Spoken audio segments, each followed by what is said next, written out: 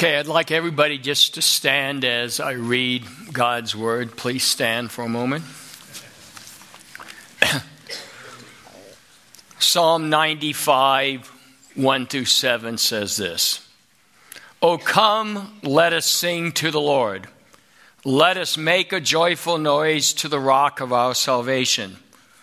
Let us come into his presence with thanksgiving. Let us make a joyful noise to him with songs of praise. For the Lord is a great God and a great King above all gods. In his hands are the depths of the earth, the heights of the mountains are his also. The sea is his, for he made it, and his hands formed the dry land. O come, let us worship and bow down. Let us kneel before the Lord our Maker. For he is our God, and we are the people of his pasture and the sheep of his hand. Today, if you hear his voice, let us bow our heads. Lord Jesus, as you've allowed me to reflect upon these words, as we, as a church, listens to the voice of you through me, Lord, just let us remember these words, that it is a thanksgiving of worship, as the sermon title puts it. Lord, just strengthen us, enrich us, be with us in your holy name. Amen. You may be seated.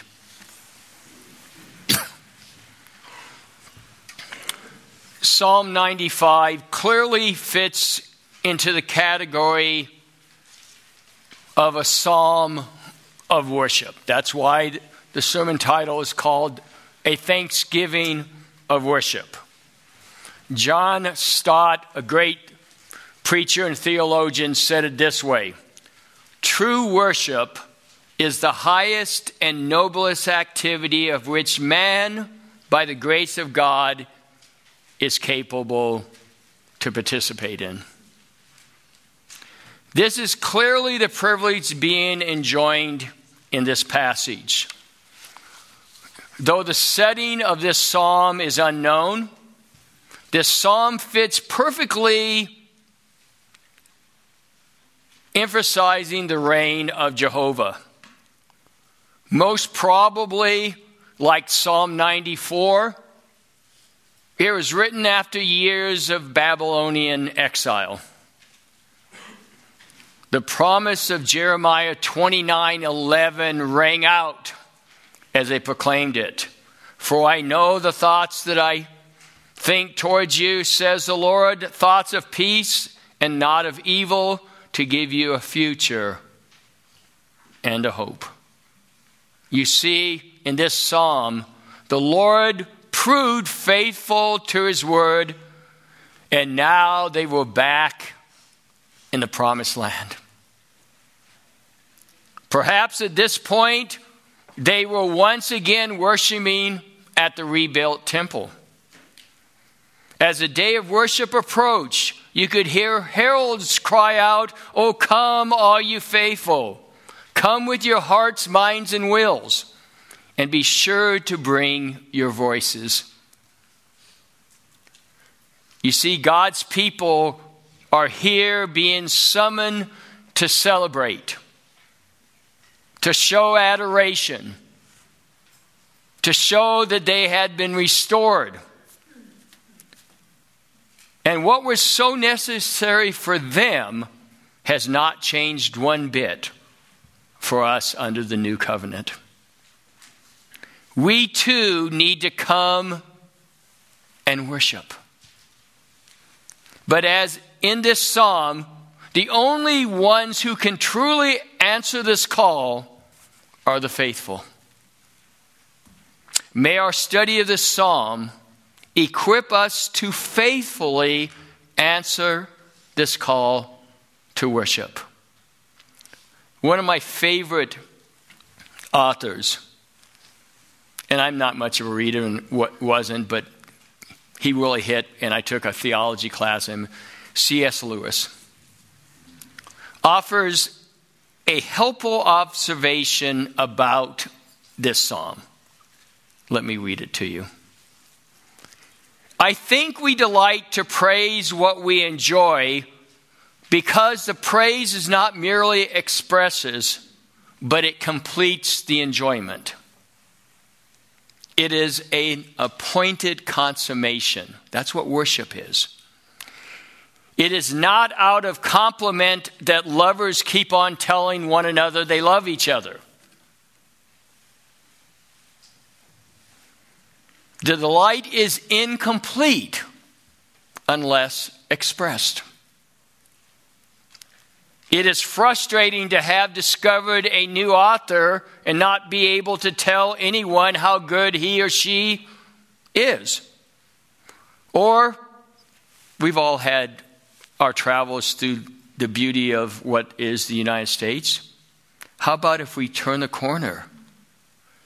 And obviously we see the mountain valley of grandeur, the Rockies, Mount Rushmore, the Shenandoah River Valley. And then we have to keep silent because everybody else in our car doesn't have the same joy. They think it's more like a tin can in the ditch. Or to hear a good joke and find no one to share it with. You know, I think Lewis was right when he spoke about how our delight in the Lord is incomplete unless we express it.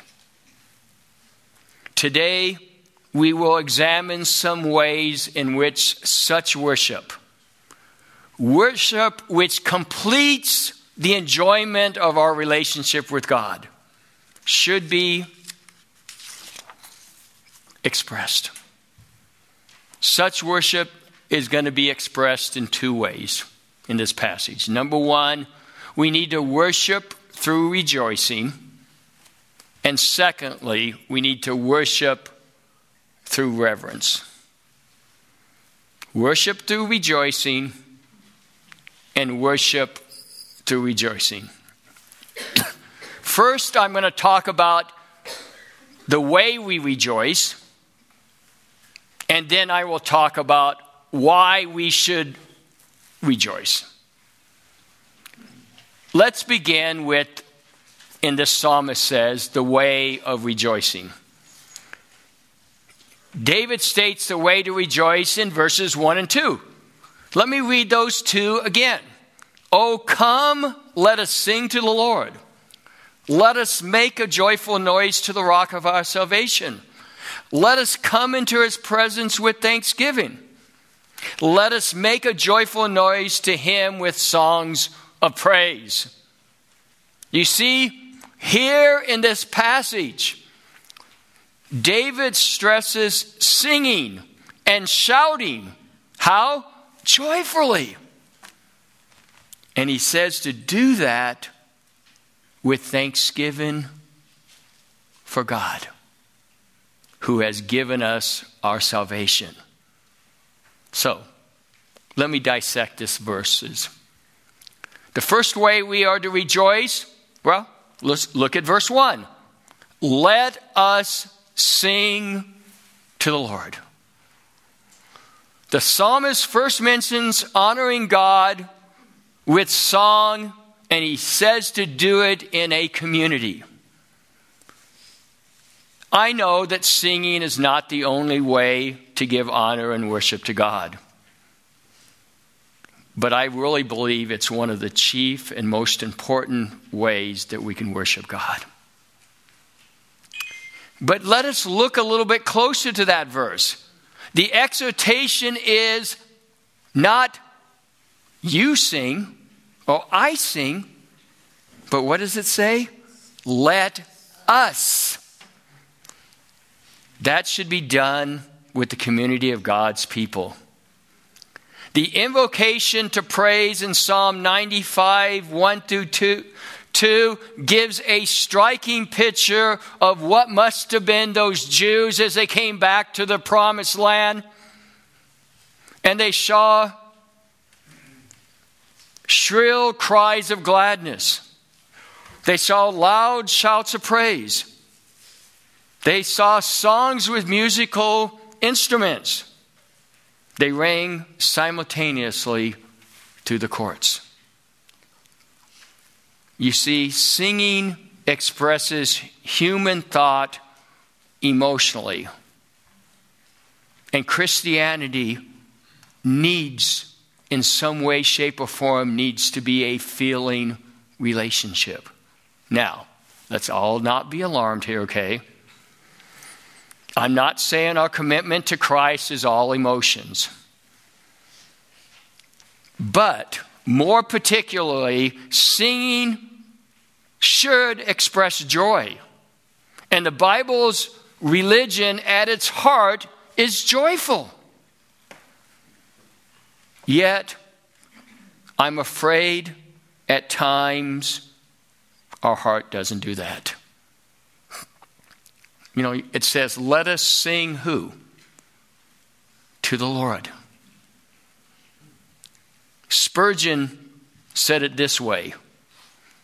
It is feared that very much even of religious singing is not unto the Lord, but unto the ear of the congregation.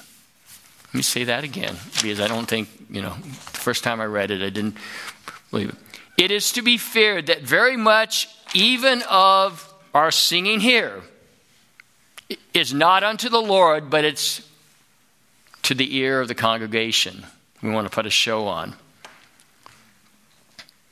Above all things, we must, in our service of song, take care that all we offer is with the heart's sincerest and most fervent intent.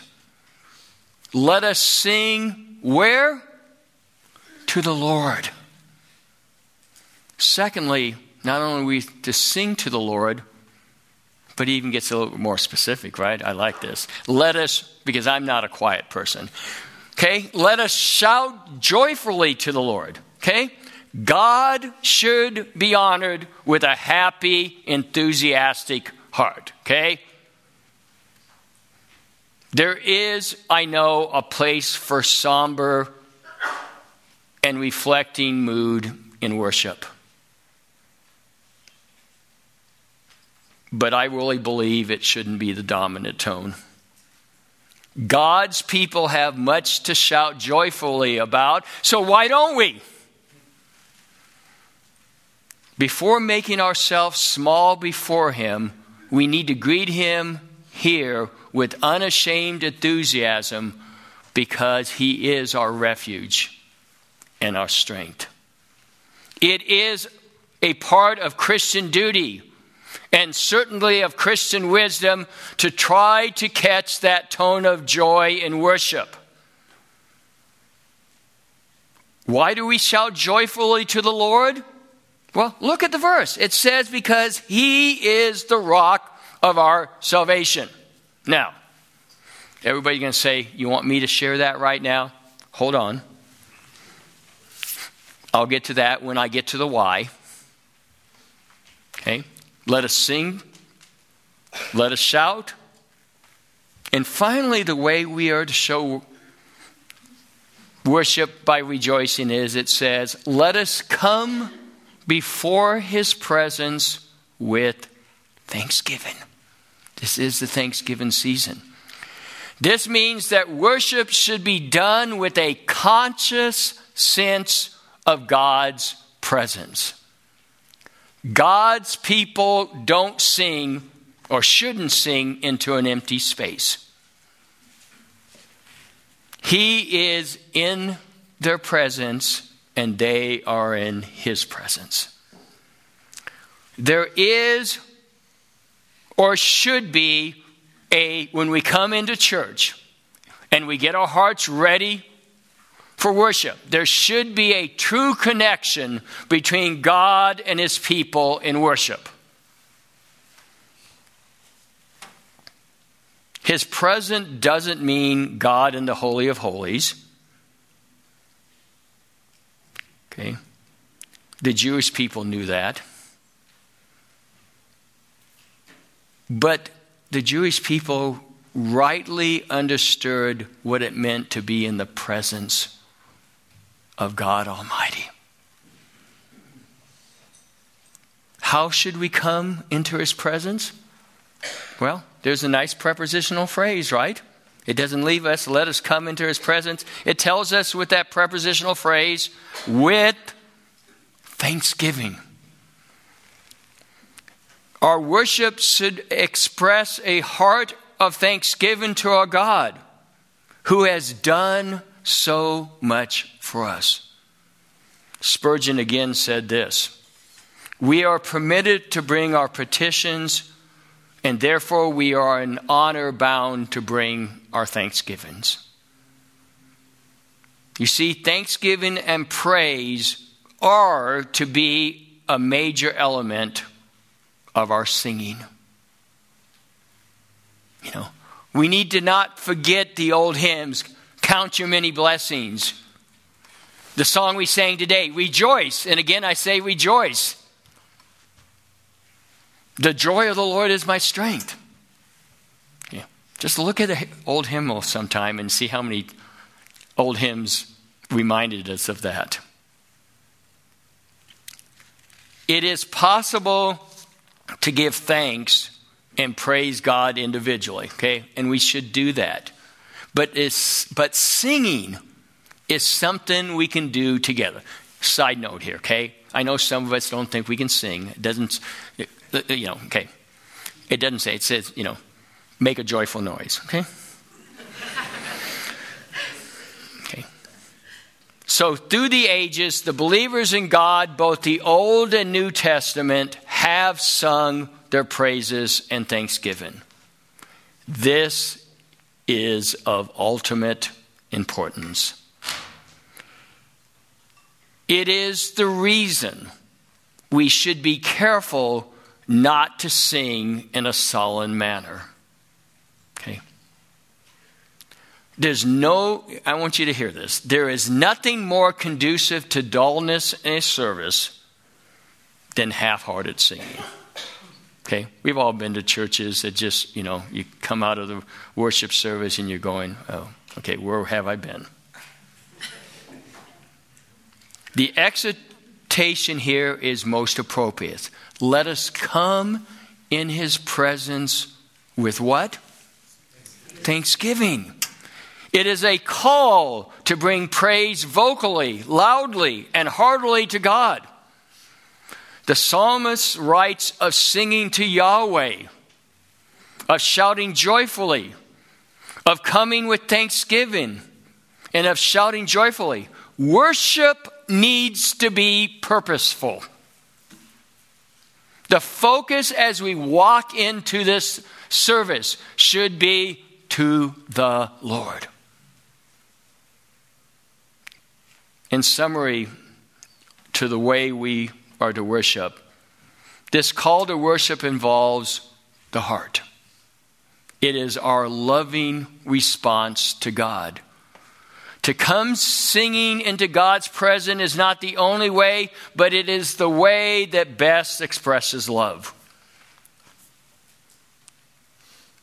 We greet him here with unashamed enthusiasm as our refuge and our rescuer. We address one another to make sure that we rise to the occasion, not drifting into his courts preoccupied or apathetic. When we come to worship God, which is hopefully why we come, we must beware the danger of simply going through the motions. Our celebration is motivated by our salvation. That is, we really do have something to rejoice in.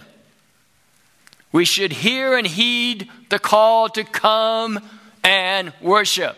Come and rejoice. If you don't believe that, open your Bibles to Philippians chapter 4, verse 1. In that verse, it doesn't say it just one time.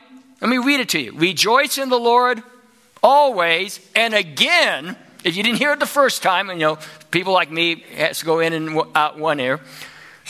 And again, I say rejoice. So, that's how we show worship through rejoicing. But, one thing that I've learned from all my 40 years plus of teaching is if you tell your students, here's what we are to do, and you don't give them the why, there's no depth. So, why should we rejoice? Well, let's go back to verse 1. Oh, come, let us sing to the Lord. Let us shout joyfully, here it is, to the rock of our salvation. We should rejoice in the Lord because he, as the rock of our salvation, is the foundation and assurance of our salvation. Spurgeon, who I love, you can see, said it this way. Christ is our abiding, immutable, and mighty rock, and in him we find deliverance and safety. Therefore, it becomes us to praise him with heart and with voice from day to day, and especially should we delight to do this when we assemble as people for public worship. We who have hidden in that rock, great hymn, Rock of Ages, the cleft of the rock. We who have hidden in that rock can truly praise him. So I ask you a few questions. If Christ is the rock of our salvation, who has given you living water for your soul, should we not come before him with great joy and thanksgiving? Are you experiencing difficult circumstances? Are you downcast or in distress? Then it's my prayer that God fill you with his Spirit so that you may speak, as it says in Ephesians 5:18, that we can speak to one another in psalms and hymns and spiritual songs, singing and making melody with your heart, again, to the Lord. The next time, and I know there will be a next time because I can probably next time in the next few hours, when you're tempted to grumble or you feel downcast, determine, enabled by the Spirit's inner strength of your soul, to sing a psalm of praise to the rock of your salvation. It is one of the best ways to experience calm and contentment when life seems bleak and circumstances seem to be on top of you. So, figuratively in our heart, I know we'd like to sing right now, okay? So let us, figuratively in our heart, let us sing this great old Maranatha chorus, okay? The title is called Rock of My Salvation. I'm just going to give you a few words here. You are the rock of my salvation. You are the strength of my life. You are my hope and my inspiration. Lord, until you will I cry. I believe in you, for your faithful love to me. You have been my help in time of need. Lord, unto you will I cleave. So the first reason that we are to rejoice is because he is the rock of our salvation. But if you go on in verses 3 and 4, we should also rejoice in the Lord because he alone is our great God. He alone is the great King who is greater than any God men may imagine or invent. Understanding the greatness of God helps us to properly worship him. Most everyone, I haven't found too many other people, most everyone has some sense of awe or appreciation when greatness comes our way, okay? We see the Queen of England, or we see something. That's natural. It is even more natural and appropriate for us to deeply regard Yahweh as the great God and the great King above all gods. Adam Clarke, in his commentaries, said this about Psalm 95:3. The Supreme Being has three names: El, Jehovah, Elohim. Just in that verse, just in that one verse. The first implies his strength. Excuse me.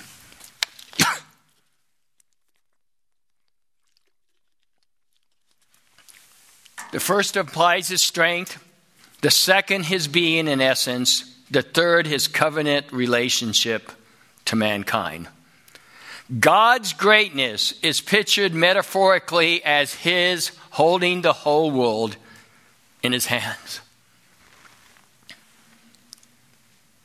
It is a way of emphasizing that all the earth is under his sovereign control. One of the song writers when I was in college that I love, his name is Carol Robertson. It's a name that probably not very many of us have ever heard of. But I want to read his song about the hands of God. It says, one pair of hands formed the mountains. One pair of hands formed the sea. One pair of hands made the sun and the moon, every bird, every flower, every tree. One pair of hands formed the valleys, the ocean, the rivers, and the sand. Those hands are so strong, so when life goes wrong, put your faith in the one pair of hands. One pair of hands healed the sick. One pair of hands raised the dead. One pair of hands calmed the raging storm, and thousands of people were fed. One pair of hands said, I love you, and those hands were nailed to a tree. Those hands are so strong, so when life goes wrong, put your faith into one pair of hands. Those hands are so strong, so when life goes wrong, put your faith into one pair of hands. You see, not only does he hold the whole world in his hand, but his hands, as the passage says, has created the world. Here David refers to the whole world by speaking of God as the maker of both the land and the sea. Thus, David teaches us that our worship should be expressed through rejoicing in the fact that we get to know the one true God of the universe who gave us our salvation. He teaches us that we should be thankful that he made us, that he has saved us, and that he is ultimately in control of all things, for all things are in his hands. So, first of all, how are we to present a thanksgiving of worship? Well, by worshiping through rejoicing. It says, let us sing, let us shout, let us come before his presence. And why do we do that? Because he is the rock of our salvation, and he alone is our great God. Secondly, we are to worship through reverence. Again, as I did in the previous section, I'm going to look at the way we show reverence, and then I'm going to talk about the why. David speaks, and we're in verses 5, 6, and 7. David speaks about the way we should show reverence in verse 6. Oh, I like this again, okay? You notice how many invitations there are in this passage? Oh, come, let us worship and bow down. Let us kneel before the Lord, our Maker. I like it. Oh, come. There's a sweet sense of emphasis in those words. There is a gentle plea here, telling us as readers that we need to join him. Here David uses two terms that describe humbling ourselves before God, of how we are to show reverence. He speaks of bowing down and of kneeling. Thus, the essence of reverence for God is being humble before him. So let's just take a little peek at those two words. Number one, let us worship by bowing down. Notice what the first two words, is this an individual job? No, it isn't, okay? Let us. Again, the ideal of community. But this time it adds a sense of humility. We're to bow down. The ideal behind the Hebrew word worship, okay? And again, the word worship, just look up the word worship, okay? That literally, the word worship means to prostrate yourself before God, okay? That's why he adds, that's why bowing down is so important here. The Hebrew word worship is essential to bow down. The thought is emphasized and given more intensity because of repetition, right? You notice the Lord just keeps on repeating things? Okay, probably because like me, we've got hard heads. In his presence, man, and we already know that we're supposed to come into his presence with what? Thanksgiving, okay? So he's already established that. So when we come to his presence, man must bow down before him. Man must kneel in the attitude of complete submission. This is a truth of which we need to remind ourselves. Spurgeon equates rejoicing with reverence this way. It is not always easy to unite enthusiasm with reverence, and it is frequent fault to destroy one of these qualities while straining after the other, okay? That's that balance, okay? Some of us are not very good at balancing things. So let us worship by bowing down. Secondly, it says, let us kneel before our Lord, our Maker. In the previous verses, the psalmist spoke of God's mastery over all creation. Now he includes humanity itself among God's creation. We owe humble worship to God because he made us. Matt did such a wonderful job last week. Worship is an obligation that the creature owes to the Creator. The following illustration may help drive home this point. So let's hear this illustration. There were a bunch of noblemen gathered in London waiting for the King of Great Britain. They all knew him personally, yet they all honored him as their king. When he entered, they stood solemnly to their feet. The king said, "Take your seats, gentlemen." And then he said, "I count you as my personal friends." And then joking, he added, "I'm not the Lord, you know." Immediately, one of the noblemen, a Christian, said this, "No, sir, if you were our Lord, we would not have stood to our feet, we would have fallen to our knees." The illustration shows a grasp of the sense of reverence that should characterize our worship. My question is, does it? We should realize when we worship God that we are in the presence of the sovereign King of all the universe. And this realization ought to humble us in a way that affects our actions. The two main verbs in Psalm 95:6 are connected with being low and humbling ourselves before the Lord. Two distinct words are used here to express two different acts of adoration. Let us bow down. That means to crouch or cower down. Let us kneel. Let us put our knees to the ground in a posture of supplication. Here are the ways to worship through reverence. Humbling ourselves to the Lord by bowing and kneeling before his presence. But again, the way doesn't make sense unless we have a why. So why should we show reverence? Well, David speaks about this in the final verse of this passage, verse 7. Let me remind you of verse 7. For he is our God.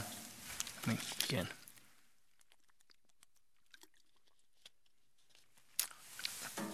For he is our God, and we are the people of his pasture and the sheep of his hand.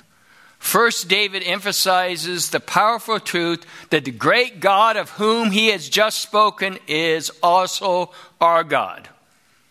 What a true humbling realization this is.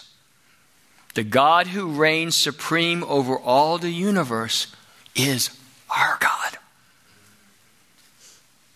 Yahweh is also worthy of our humble worship because he is our God. The ancient Hebrews had a bunch of choices of gods. And it was a deliberate act of allegiance when in their minds they said, Yahweh is my true God. This God who has made such a divine and wonderful revelation of himself, his being and mind, his will and heart, in his word is our God. In other words, the God of the Bible is ours. All that inspired and precious volume declares concerning him, all the thoughts of his mind it reveals, all the love of his nature it makes known, all the teaching of his Spirit, all the precious promises in the Bible, all the gracious invitationals that it says to come, all the glorious hopes it contains are ours. Because the God of the Bible can be ours. That's why we worship him through reverence. I belong to him and he belongs to me.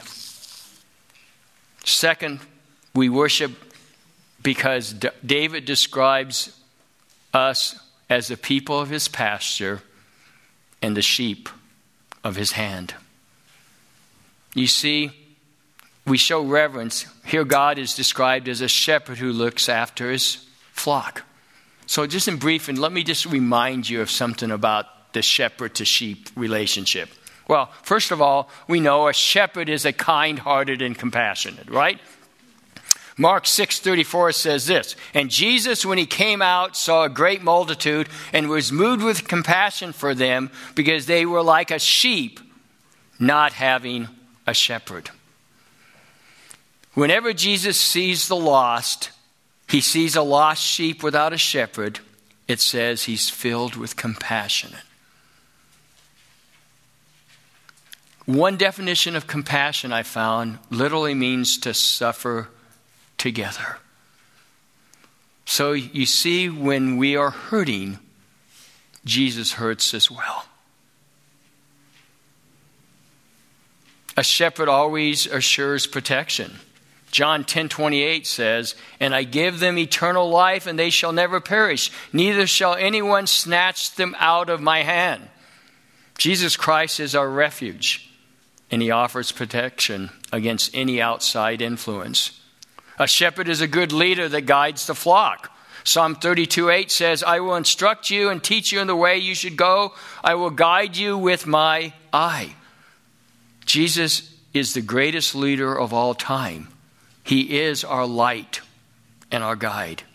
He saves the lost. He redirects their paths. He gives us the Holy Spirit. Without him, it's just darkness. a shepherd is also a watch for safety. Luke 23:34 says, "Then said Jesus, 'Father, forgive them, for they know not what they do.'" Jesus here acknowledged that some people are oblivious to the gospel. But as you see, he doesn't condemn. Rather, he gives us grace that we can be transformed. He's our shepherd. I don't have to remind us how dumb sheep are, okay? I remember one summer working in my pastor's father's farm. They're dumb, okay? Okay. But what I want you to also notice is, here's reputation again, okay? One thing you're going to learn about Psalm 95, it repeats, it repeats, it repeats. How many times did you see the word hand? Okay? In verse 4, David described God as the one who holds the whole world in his hand. Verse 5, he described God as the one who made the whole world in his hand. Now he commutes the very humbling thought that God is a shepherd who holds each one of us in his hand. When I read that, I'm reminded of John 10:27 through 29. Okay, if you don't know that, my sheep hear my voice, and I know them, and they follow me. And I give them eternal life, and they shall never perish, neither shall anyone snatch them out of my hand.